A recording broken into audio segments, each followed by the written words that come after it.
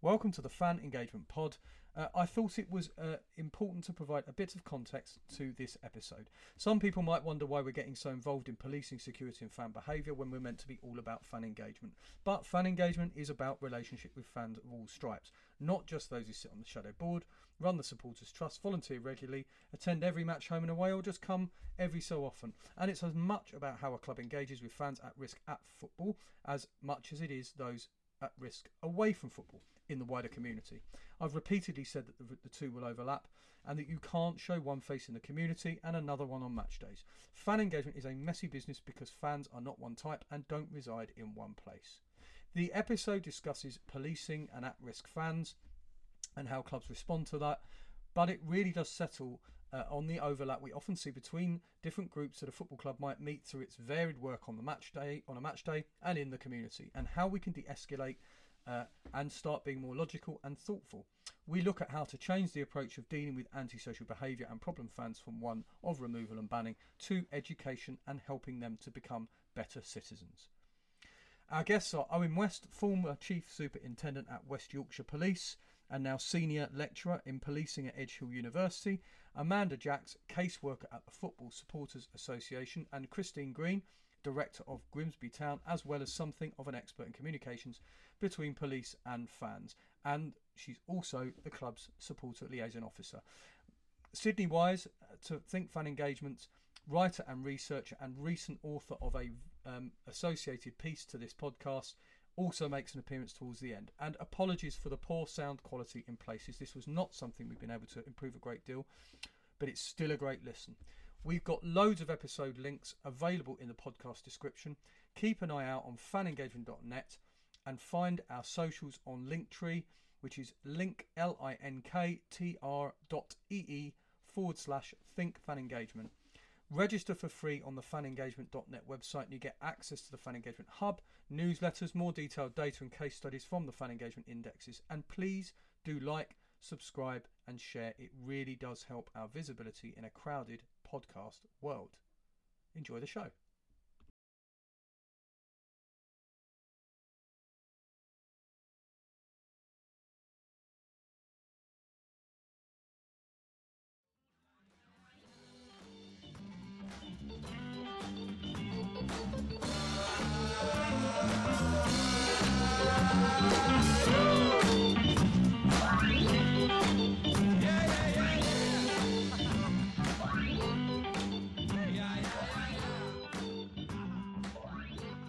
I've got with me Amanda Jacks, caseworker at the FSA. Is caseworker still, isn't it, Amanda? It is indeed, yes. Yeah, right. Owen West, former Chief Superintendent. Are you still? Do we refer to you as former Chief Superintendent? Do we, Owen? Yes, Kevin. I've not gone back. I don't know how it works. No, once you're former, you're always former. Okay, excellent. Former Chief Superintendent. It was West Yorkshire, wasn't it?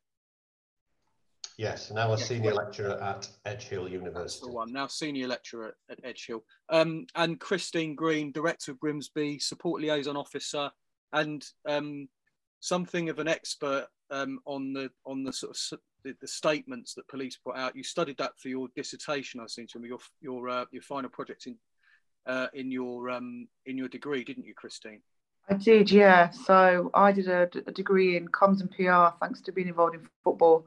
And my dissertation that scored really well actually was on pre-match comms, police comms for high-risk games. So sort of looking at whether they're helpful or actually prohibitive in what the message that they're trying to send. So yeah, it's a real interest of mine. Okay, well that gives us a good starting point, because the one of the questions I've got, or the sort of thoughts I've had about this, is that the Cleveland police tweet, which kind of in a certain circle of people became quite notorious. I'm going to put this link in the episode notes so people can at least see the picture that accompanied the tweet, because obviously the tweet was deleted, as tends to happen these days, because for whatever reason they decided it wasn't such a wise idea to post. But that tweet from Cleveland, Christine, you know the one I mean, because it was a Grimsby match, wasn't it? It was Grimsby playing at Hartlepool. Was I right? I'm not sure it was us. Was it not? Okay, all right. Well, it was No. Hartlepool match, wasn't it? Well, yes. Yeah. Is this something? Hartlepool Stockport, I think, Stockport. from memory. Thank you, Owen. So Hartlepool Stockport, Christine, is this typical? I think it's less so typical now than it has been, but the fact that it's still happening when there's plenty of us talking about this regularly, and there's now studies on it. I've done a study, I've got a dissertation. Happy to share that with anybody working in football policing that wants to have a look at that, at the adverse effect on it. And you have to look at it and go, what was the thought process behind that tweet? What was the impact? How was it supposed to have been received? And actually, for me, looking at it and doing quite a bit of research in it, those sorts of tweets are never aimed at football fans. They're aimed at the general public to reinforce the perception of football fans. My own personal opinion, that was to reinforce the numbers that would be there on the day police-wise. And it was never about engaging or any sort of warm welcome or however the tweet was worded. That was about reinforcing and playing up to a non-football crowd that was looking in on that fixture for me. Owen, I don't want to turn this into an adversarial conversation because I'm not a big fan of those, but is that right in your experience? I completely agree with what Christine said, and there were times in my 30 years of policing where you have a head in the hands moment, and reading that tweet was certainly one of those, without doubt. And Chris is absolutely right that it speaks to a broader issue beyond that sort of match, and the broader issue is the mindset of police forces up and down the country in relation to football fans as being inherently violent and predisposed, if I can say it that way, can't even get my words out, towards violence. And the narrative still is around the hooligan. It's around being inherently violent. It's around a sort of a culture of threat, as opposed to thinking about these events as public safety events and as opportunities to engage. Public safety being foremost in my mind at the minute. If you look at some of what might be called the near misses that we've had in terms of stadium safety, and of course what happened in Indonesia, which is well beyond a near miss, 120 dead. It worries me where some of this narrative is going, because it is just sorry, forgive me, Kevin, I cannot get my words out this morning. It's been a long morning already. It continues to entrench the view around the hooligan narrative, and it's worrying. It won't be the first time that it's happened. It won't be the last time that it's happened. But it causes real damage. Not only does it cause damage in terms of what's gone off, but I also looked at the response to it, and the response from the force was not to apologise. It was to acknowledge that it hadn't hit the mark, or some phrase like that. But actually what was needed in these circumstances was a really quick, genuine and heartfelt apology to say, you know what, we got this wrong, we got it badly wrong, we're sorry about that. But what we saw was this defensiveness, this sort of meek language around, oh, well, it didn't quite hit the mark. Well, it speaks volumes for some of the underpinning psychology that there is out there. And that's important on a wider issue, because it's that sort of thinking, that sort of psychology that bleeds into the resourcing for football matches. And that's when you see over-resourcing and, very aggressive policing postures in terms of dogs and horses and, riot gear, those sorts of things. So depressing, but, it's been like that for a while, as Chris has said. But Amanda, they basically got it wrong, right? They did, yeah. And of course, I'm going to agree completely with what both Christine and Owen have said. But to me, that there's a couple of more issues here. First and foremost, a football match is a community event. In the main, it will be attended by people that live and work within a 5-10 mile radius of a stadium. These community is community is a real buzzword that's just churned out to the point it's ubiquitous, it's meaningless. But here you genuinely have people opening their front doors, walking a mile or two up the road to attend a community match. That's completely and utterly lost by the police. It's not treated as a community event, it's treated as an exercise in public order. And I've said continually for years and years now, it's such a short-sighted approach of the police. I think generally speaking, most people support the police. They recognise that they have a difficult job to do. They recognise that times are really tough for the police.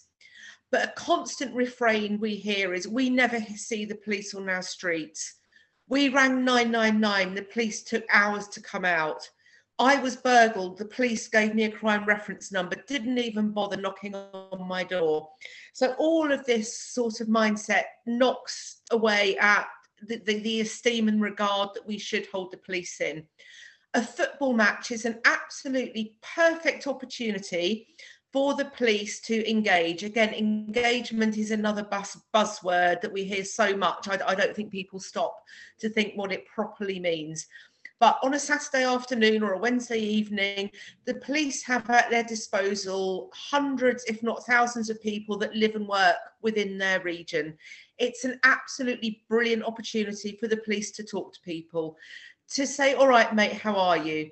To really engender that feeling of trust and community. And time again, that opportunity is missed. And ultimately, I just think it's sad. I think it's sad that the police don't see a football match as, to put it bluntly, perhaps as a PR opportunity. Now, I don't think football fans want to be policed like, we've all seen the photographs, haven't we, of events like Gay Pride or Notting Hill Carnival. We don't want that style of engagement. But I think the police, and I say the police, there's thousands of people in the police, they're all different. To say the police is a bit of a sweeping statement. But I think broadly speaking, most match goers would really appreciate, all right, mate, looking forward to the match today. It goes a really long way. And we, with obviously notable exceptions, in the main, we don't see that. And I think that tweet, you could say it was a one-off tweet by one cop. It's not indicative of anything.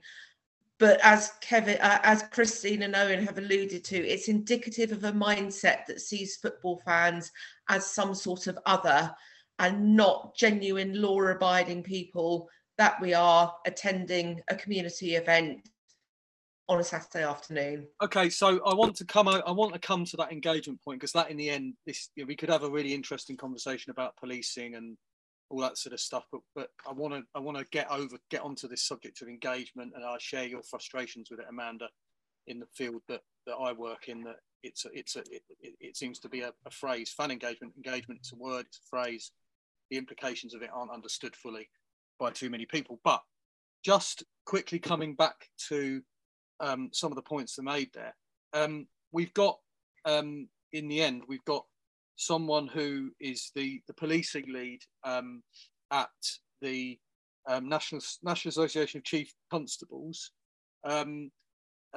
who Mark Roberts, I believe, and his statement on the apparent risks of standing, that it encourages illegal drug use, etc.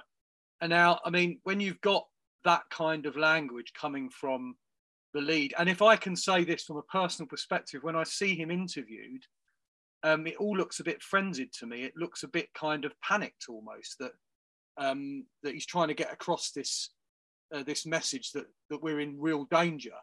And I can't say it accords with my experience of going to football matches particularly. And I've gone for 40 years now.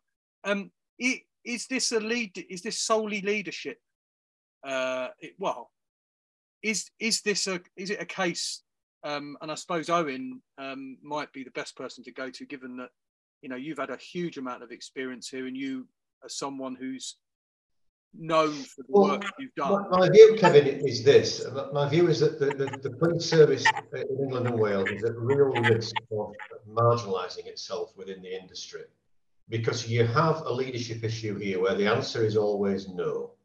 And actually, the rest of the stakeholders are moving on. So if you think about safe standing, SGSA, FA, Premier League, EFL, academics. Sorry, Owen, can you just say who the SGSA are? Because that's the Sports Ground Safety Authority, forgive me. So in a sense, Kev, you've got a number of well-regarded, well-resourced key stakeholders within the industry that are looking to move forward on something like safe standing.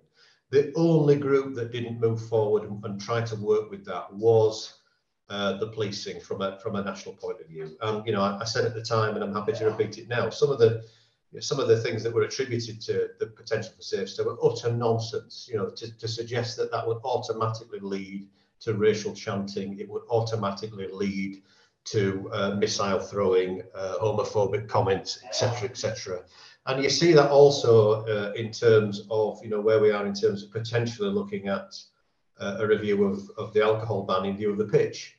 Again, mindful, thoughtful people are minded to have a look at that, to sort of look at as a pilot, look at some of the academic research that's out there about unintended consequences of the ban, etc., etc. And yet the one stakeholder that remains in the trench and says no, no, no, no, is the police lead nationally, which is a real problem. And I've written before that the police service is at risk of marginalising itself. If you think about some of the comments that Tracy Crouch made around the fan-led review, which talked about some of the issues that she'd had with policing. So I think, to try and take it away from an individual, if I can, just to broaden it a little bit, I think what's happening here is still a part of the austerity agenda. And we saw a reduction in police officers around football. Now, that wasn't as a result of a new thinking about football, policing football matches. It wasn't about doing things from a good heart. It wasn't about doing things in terms of proper and meaningful engagement around community events. It was driven by a squeeze on budgets, and it was driven by the need to reduce the number of officers that were abstracted for football. And I think where we are now is looking at, Amanda alluded to some of this a few moments ago, where we're looking now is huge, unsustainable demand on policing and on criminal justice. And I think where the police are trying to push this narrative is around securing resources and more money. So I think this is about saying to raise the sort of the notion of threat, amplify risk, and then try to make a case to government to say, you know what, the Premier League should be paying for all of this, or the EFL should be paying for this. So I think that fan violence, if I can put it that way, is being used as a vehicle to sort of leverage political positioning around ultimately who pays for some of this. And I think that's again is a worrying position for the police to be in. And just finally, before others come in, let's not lose sight of the fact that there are quite a few progressive forces out there, police forces, that want to do things differently, that want to have much more of an engagement and a meaningful model. The difficulty they have is they are held back by a national doctrine, policy, strategy guidance set by the Chiefs Council that they know themselves is not particularly placing them in a good place with their own fans. So there is a little bit of internal tension here. Not all forces agree with this. Quite a few forces want to push back, but it's a very powerful narrative. And as we know, that the police generally, when you're sat around a table of SGSA, Premier, all the key stakeholders, the police are quite a powerful group there. And I just wish that sort of power and that influencing was done more on a progressive basis than it is at the minute. If your answer is always no, no, no, then don't be surprised if other stakeholders move on without you. Christine, just to chuck this quickly at you. I mean, it's a slight sort of leap from that that element of the discussion. Despite what Owen says about other stakeholders having moved on this, is it wrong for me to say that perhaps there is when it actually comes to dealing with problem fans, with fans who get drawn into, or that some people might say they choose to be violent, whatever happens, they become drawn into violence, and we can talk a bit more about that in a minute with Amanda. Is there still a sense in that particular area, for example, that clubs kind of hide behind the police or this being a public order issue always? And why I'm saying that is because of that point about when fans become violent, it always appears to me that they're no longer fans. No, they're not real fans. They just need to be banned and arrested and banned. Is that fair to say? Or I mean, it's something that I sort of think. Yeah, it's a difficult one for football clubs because we talk about police resources in dealing with these issues, but there's a club resource issue in dealing with these issues as well. How far does the remit of a football club go in terms of dealing with this? But actually at Grimsby, we do, in terms of your young people that post-COVID have come in as I went out as 11, 12-year-olds are now 15, 16 and have been sat watching YouTube videos and want to get themselves involved in that sort of stuff. And it's got to be a collective effort. We're really lucky. I can only speak about relationships at Grimsby. We're really lucky that we do have a good relationship with Homicide Police. Not always been that way. And there is, I think people want to, when we talk about passing fault in terms of fan behaviour, there is a passing of the buck of the responsibility of who's going to sort that or navigate the issues that brings. And actually, it's on all of us. It's about self-policing and telling people, do you know what, that's not acceptable. But we're also, a lot of this conversation what we're having here right now is about scrapping, going for a scrapping. Actually, that's not a huge, massive part of football in the last 18 months. It's more the antisocial behaviour. And that is on all of us to be dealing with it, not just football clubs, not just police, but other fans as well. And we've got to do it as a collective. And that, what we find with the younger fans is a lack of understanding of where that line is. And that's not an easy job to sort. And I found that, and Amanda will know this because this is one of the big things that I've had to do over the last 18 months is educate younger fans to go, well, you're enjoying yourself, but one person's enjoyment is another person's pain in the backside, and you're being a pain in the backside. And I won't just tell you being a pain in the backside, I'll tell you why, and I'll connect you with a football fan that's actually feeling that you're intimidating them. And sometimes actions of football fans are taken as aggressive or violent, leading towards violence. And that's, a lot of it is because of the broad emphasis on law and legislation around football. Statistics, when you speak to a football fan or a non-football fan, because a lot of this is aimed at non-football fans, to back up Owen in terms of policing trying to get more finance, the narratives is always towards non-football people that aren't necessarily educated and know about the intricacies of football support. And these statistics, violence, is there that many scrapping anymore at football? No. Our reports still led on hooliganism and violence. You dig into it and it's not this massive issue that people are sort of being told that it is. Antisocial behaviour is a problem. Knowing where the line is with these young people is a problem. Is that an issue that I, as a support liaison officer, as a director, should be getting involved in? Absolutely yes, because they are part of our community. And actually some of this stuff is led to what's going on outside of football. So if we can lend an ear or lend a bit of advice or lend a link to somewhere else to help solve another issue that's making itself known at football, then that as a football club is something that we should be doing and something that at Grimsby Town we do. That was a bit of a long-winded answer there, wasn't it? No, this is all good stuff. I want people to hear this.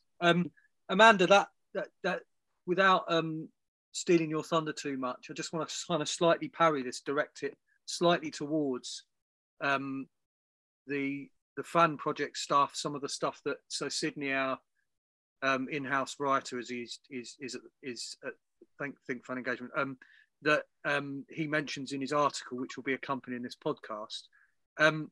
This idea, when I heard you on the Anfield Rap podcast, some of it appealed to me partly because of my background, having kind of effectively been heading down a social work path for some years before I abruptly changed career in my mid-20s.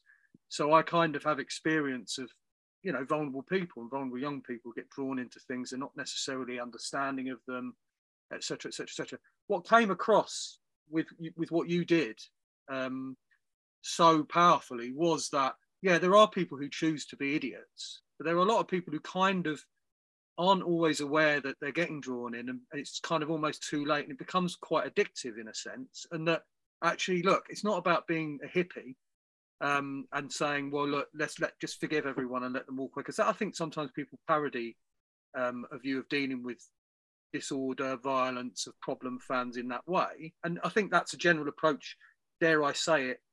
I think some people have that view about that sort of approach in general. But actually giving people an opportunity and trying to help them if they want the help, and trying to give them opportunities to exit, disordered behaviour, poor behaviour in those sorts of places. That's got to be an option for people, isn't it? You've got to try to provide those opportunities. That's what for me came out of that podcast. And am I misinterpreting what you experienced? No, I don't think you are. And typically I'm going to sort of address the points you made in a very roundabout way. I think, first of all, again, as Christine and Owen have alluded to, a football club is at the heart of the community. And that old adage, it takes a village to raise a child, again, as Christine said, is absolutely true. Football as an industry, notwithstanding the good work that has been done, you've got to have a bit of an ironic smile, because it wrings its hands and says, oh my God, this is so awful, what can we do about it? Well, look at what you have done. And what you have done is always apply the punitive.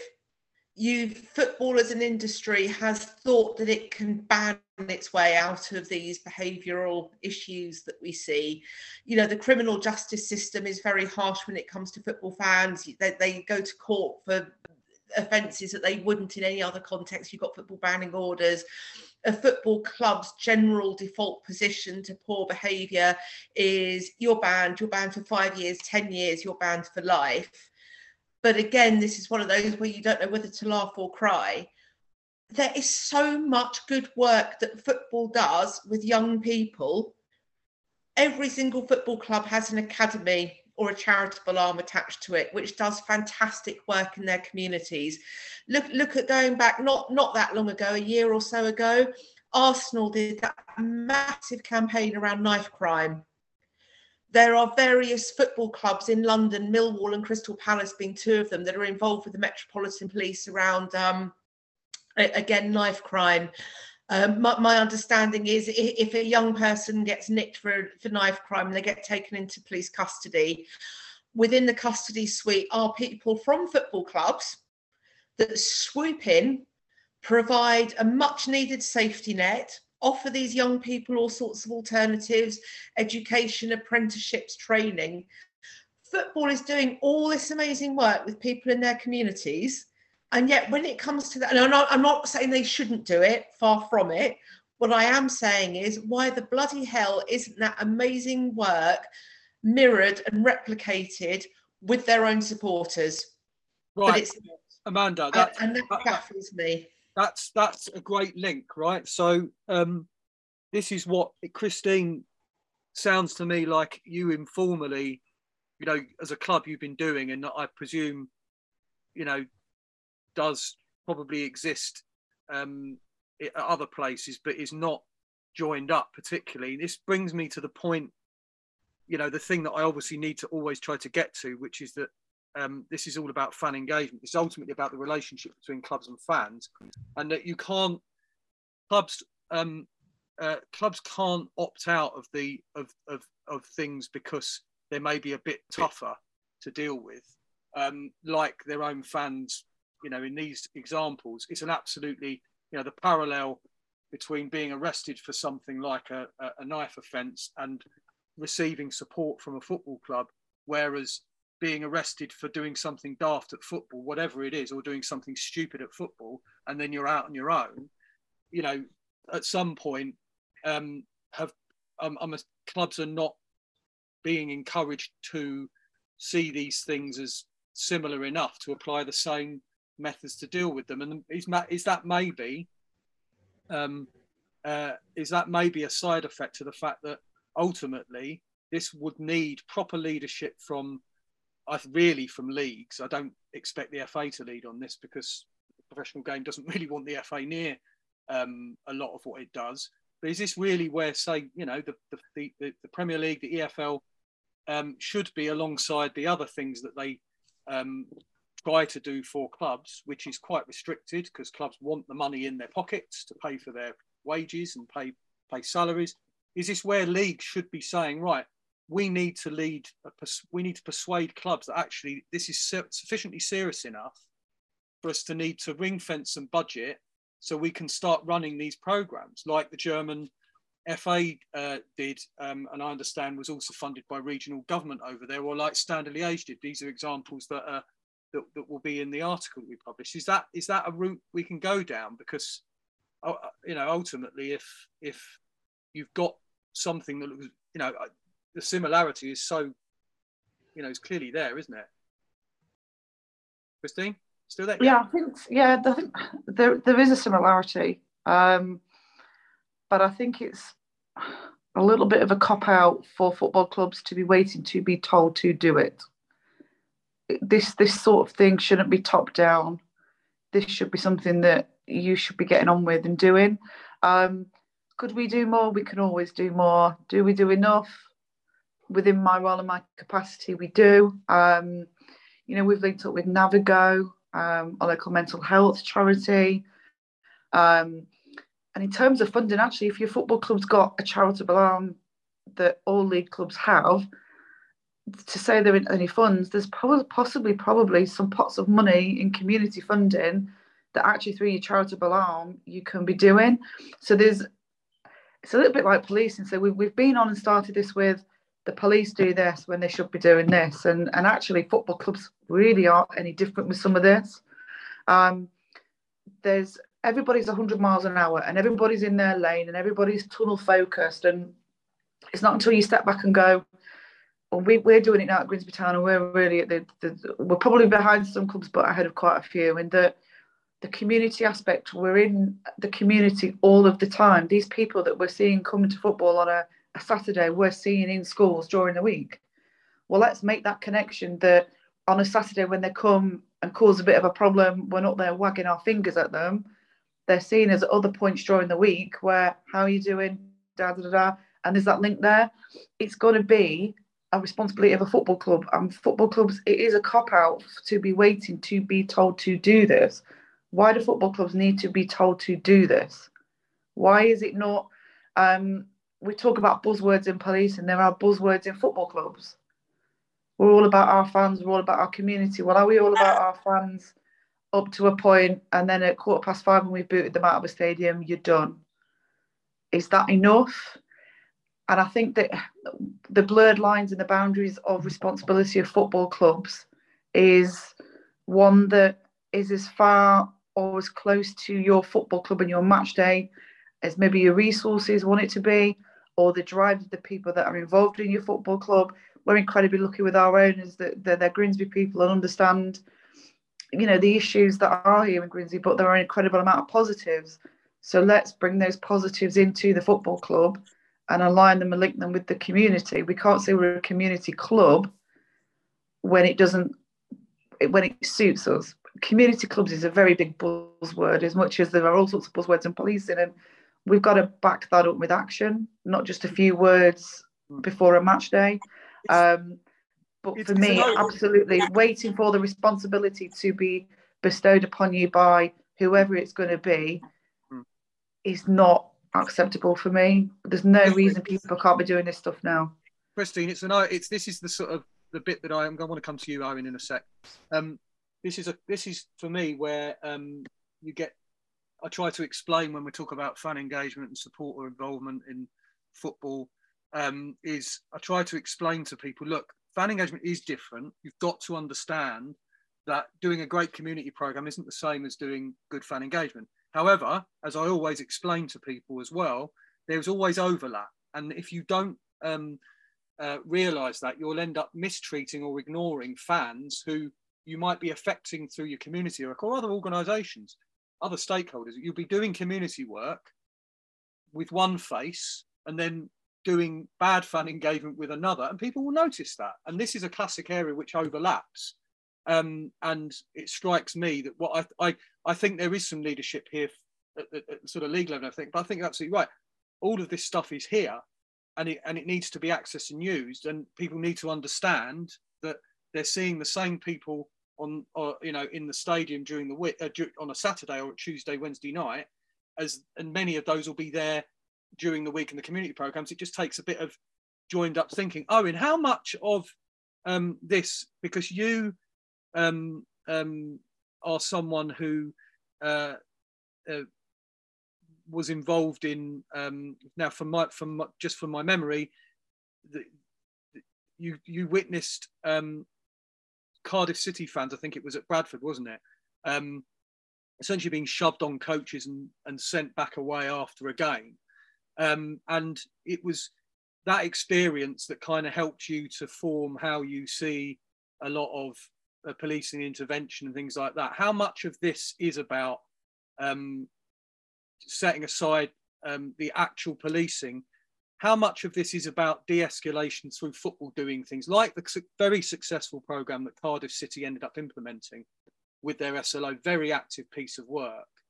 You know, would that reduce huge amounts of tension when it then comes to these issues that get expressed through tweets like the one from the Cleveland Police, or the attitude of certain leadership in police?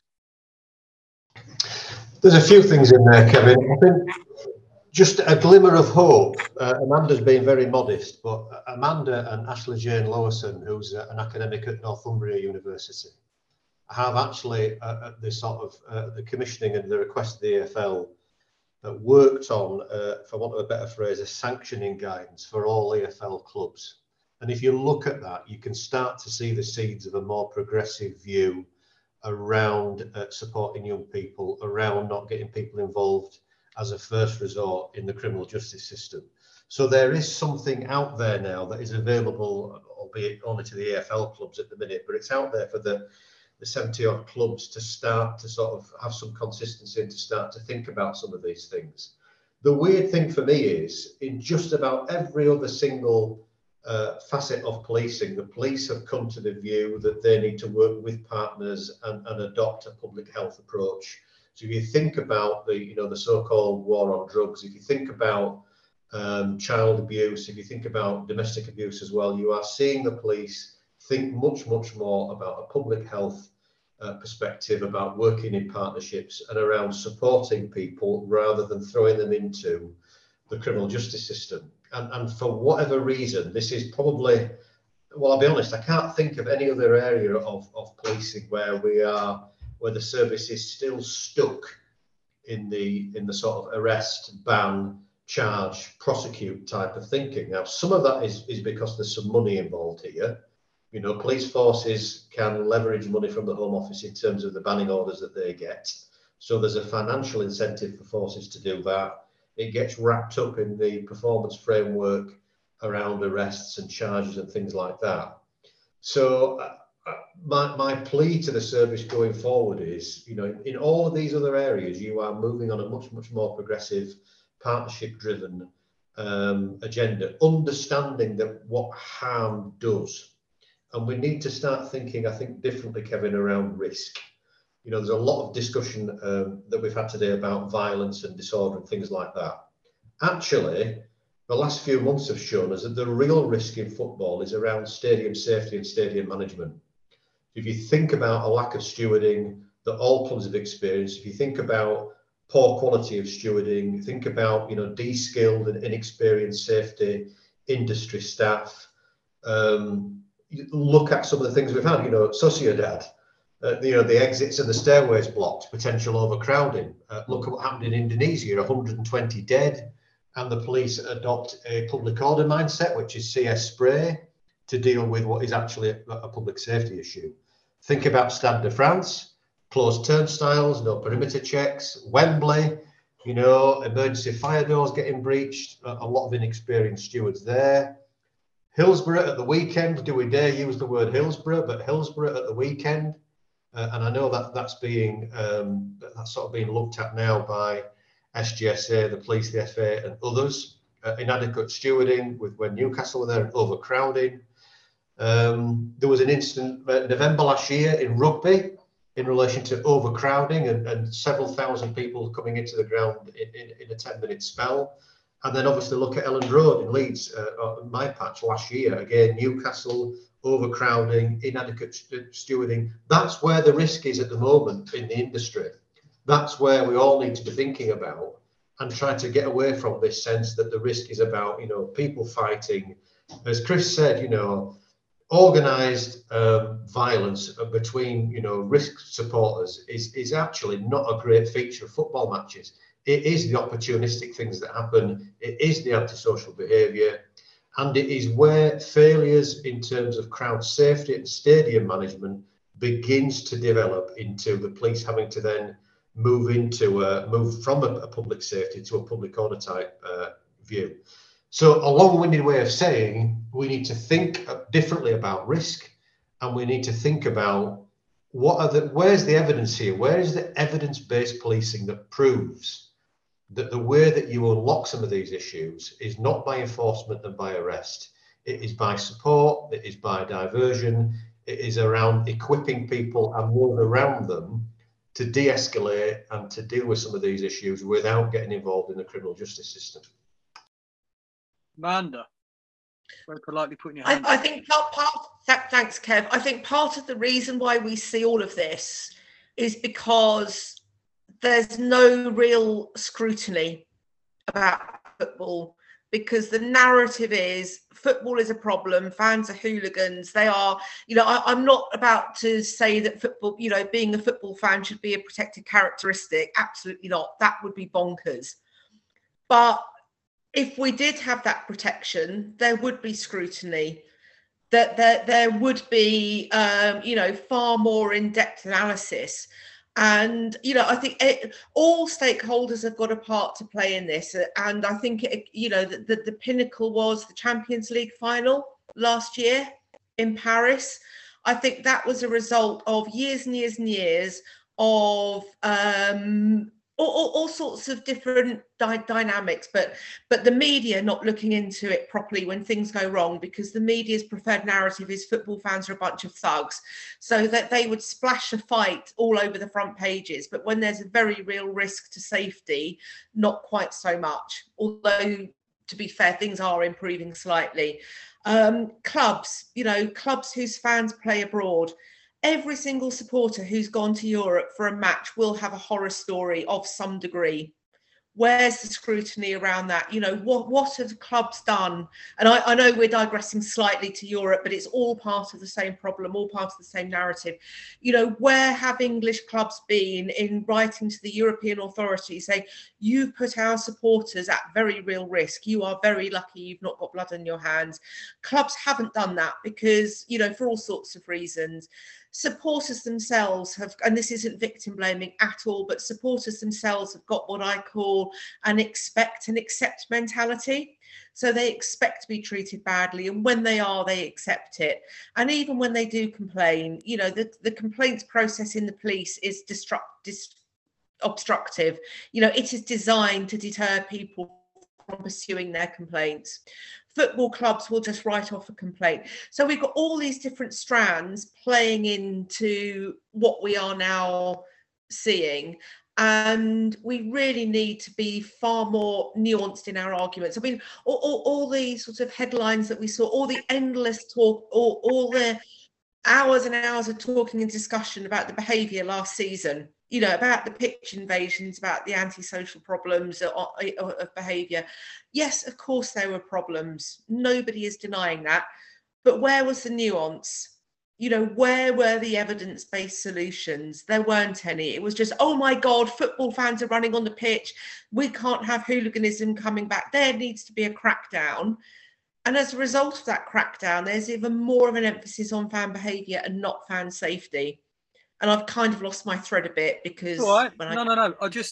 But yeah, I'd like to try and kind of head towards wrapping up because I'm aware that that time's against us.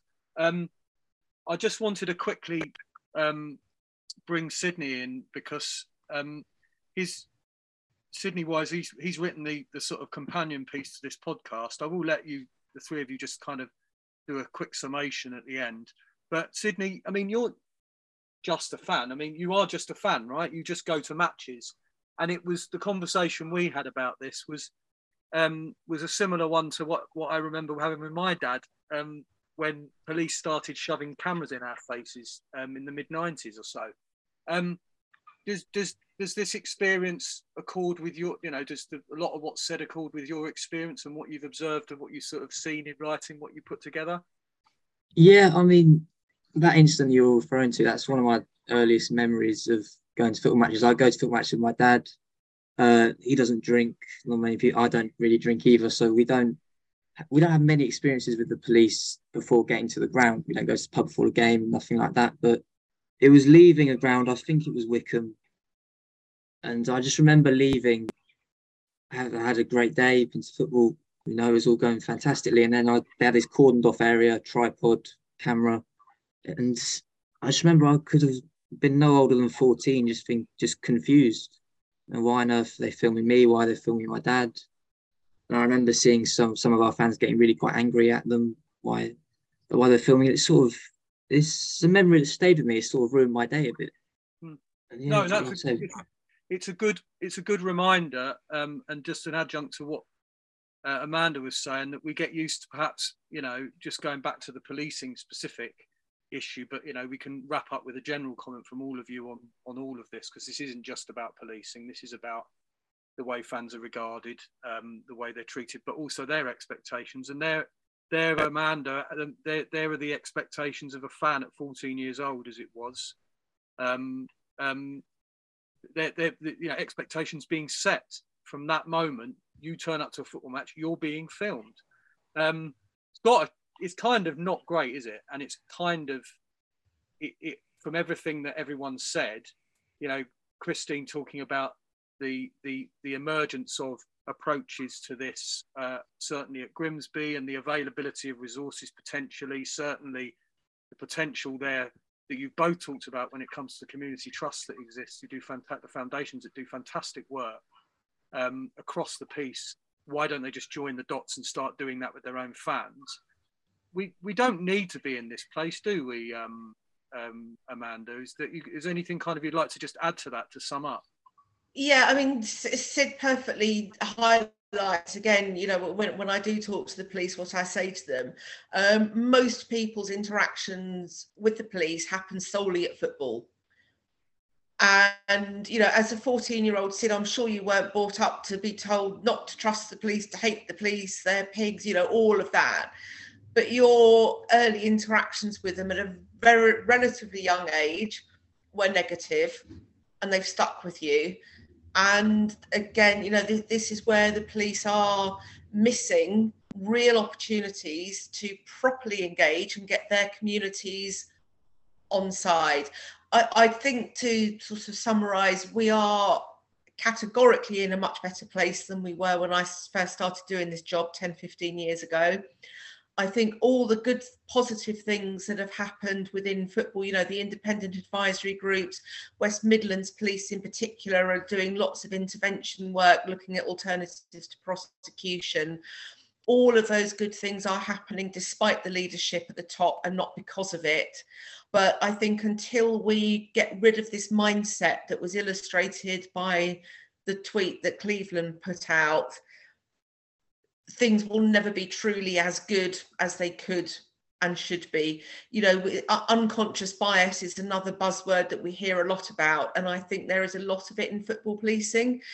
Unconsciously the cops go out to police, oh, here we go, 3 or 4 hours standing in the pissing rain dealing with all these hooligans, don't want to be here, so their mindset is negative from the start. And that mindset needs to change into a positive one. And I think when that happens, we will be in a better place still. And again, just to quickly summarise, the clubs absolutely need to recognise their moral obligation.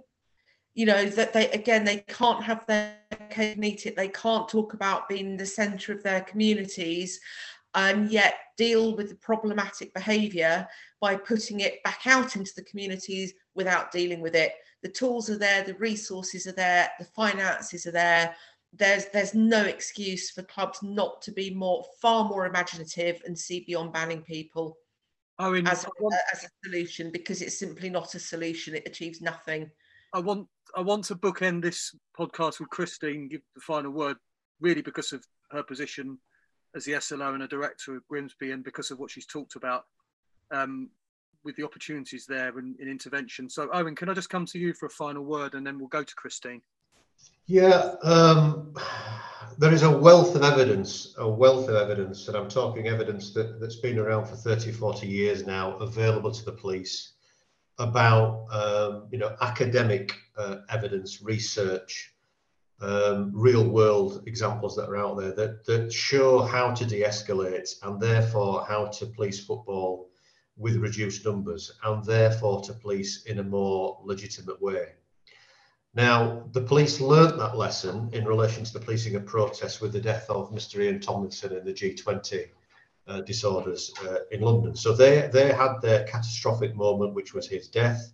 That led to reform. It led to the police adopting the evidence that had been there for some considerable time.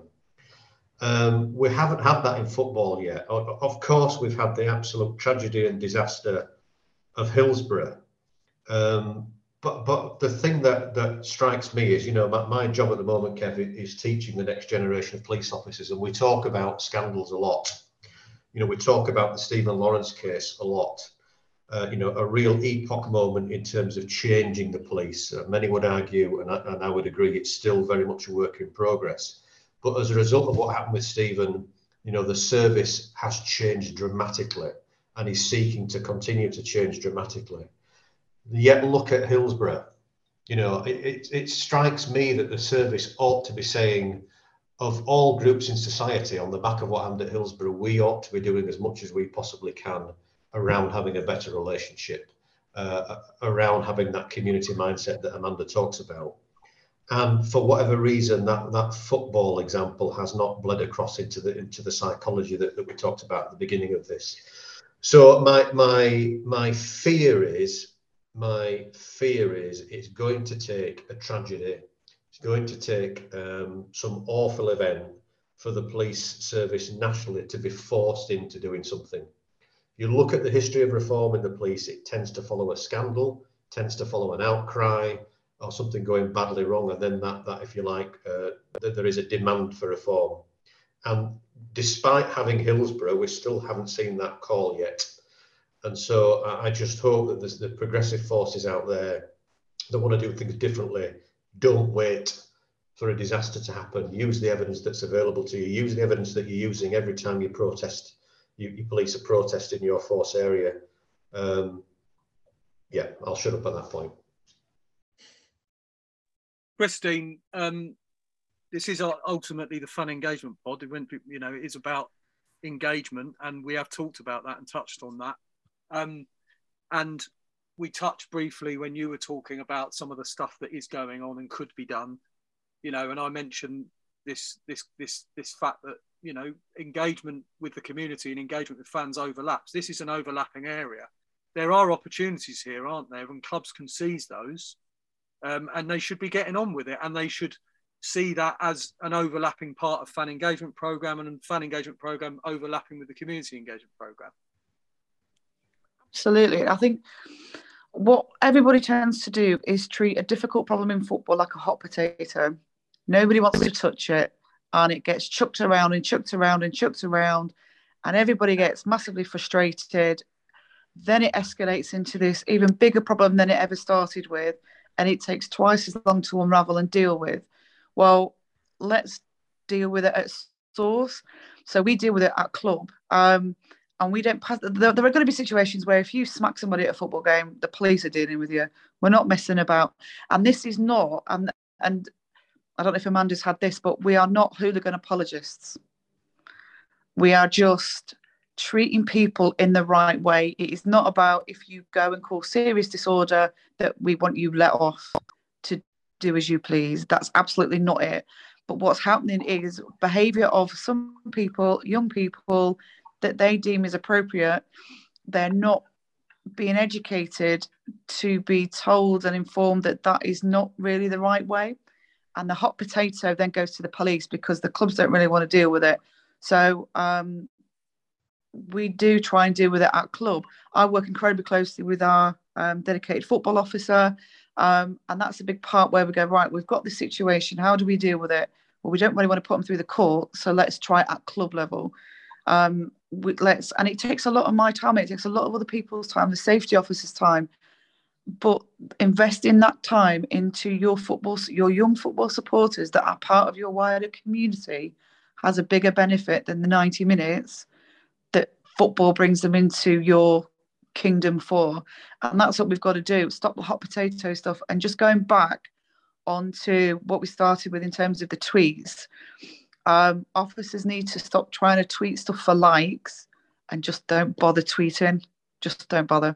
That's my last bit on that. Just stop tweeting for attention. Sometimes I think the negative attention is positive attention for them because it's anti-football supporters, so it'll get a big attraction, and just give it up. Right, everyone, thank you very much. That was a great place to finish, to bring it back to the kind of very start of it. And yes, undoubtedly, social media bants, as you might want to term it. I mean, it's not something that I think the police should be engaging in. I don't think it's something, personally, I get a bit bored of seeing clubs engaging in bants instead of actual engagement. But it's a good point to finish on. And look, thanks to all four of you for sparing the time today. And we'll see you soon.